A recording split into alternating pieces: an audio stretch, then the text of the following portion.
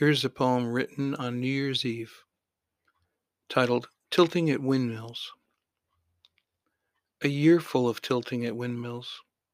Enemies imagined, a knight errant schooled in chivalry that no longer exists, and a need to withstand suffering, accept reality principles, discard idealistic, romantic, heroic ideas about dying.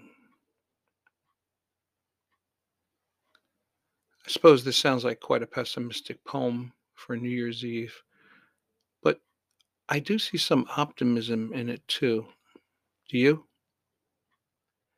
So I was thinking about poor Don Quixote, born into the lowest nobility in La Mancha, someone who's read so many romances about chivalry that he either loses or pretends to lose his mind.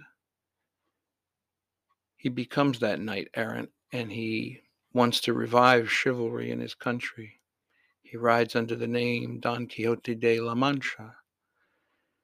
He does attack a windmill in the novel, and tilting at windmills became an English idiom that means attacking imaginary enemies. In Cervantes' novel, these confrontations are not always against windmills, but are ones where he has misinterpreted or misapplied his romantic notions. These largely inopportune, unfounded, and vain efforts against adversaries, real or imagined, eventually lead him to what Sigmund Freud called the reality principle.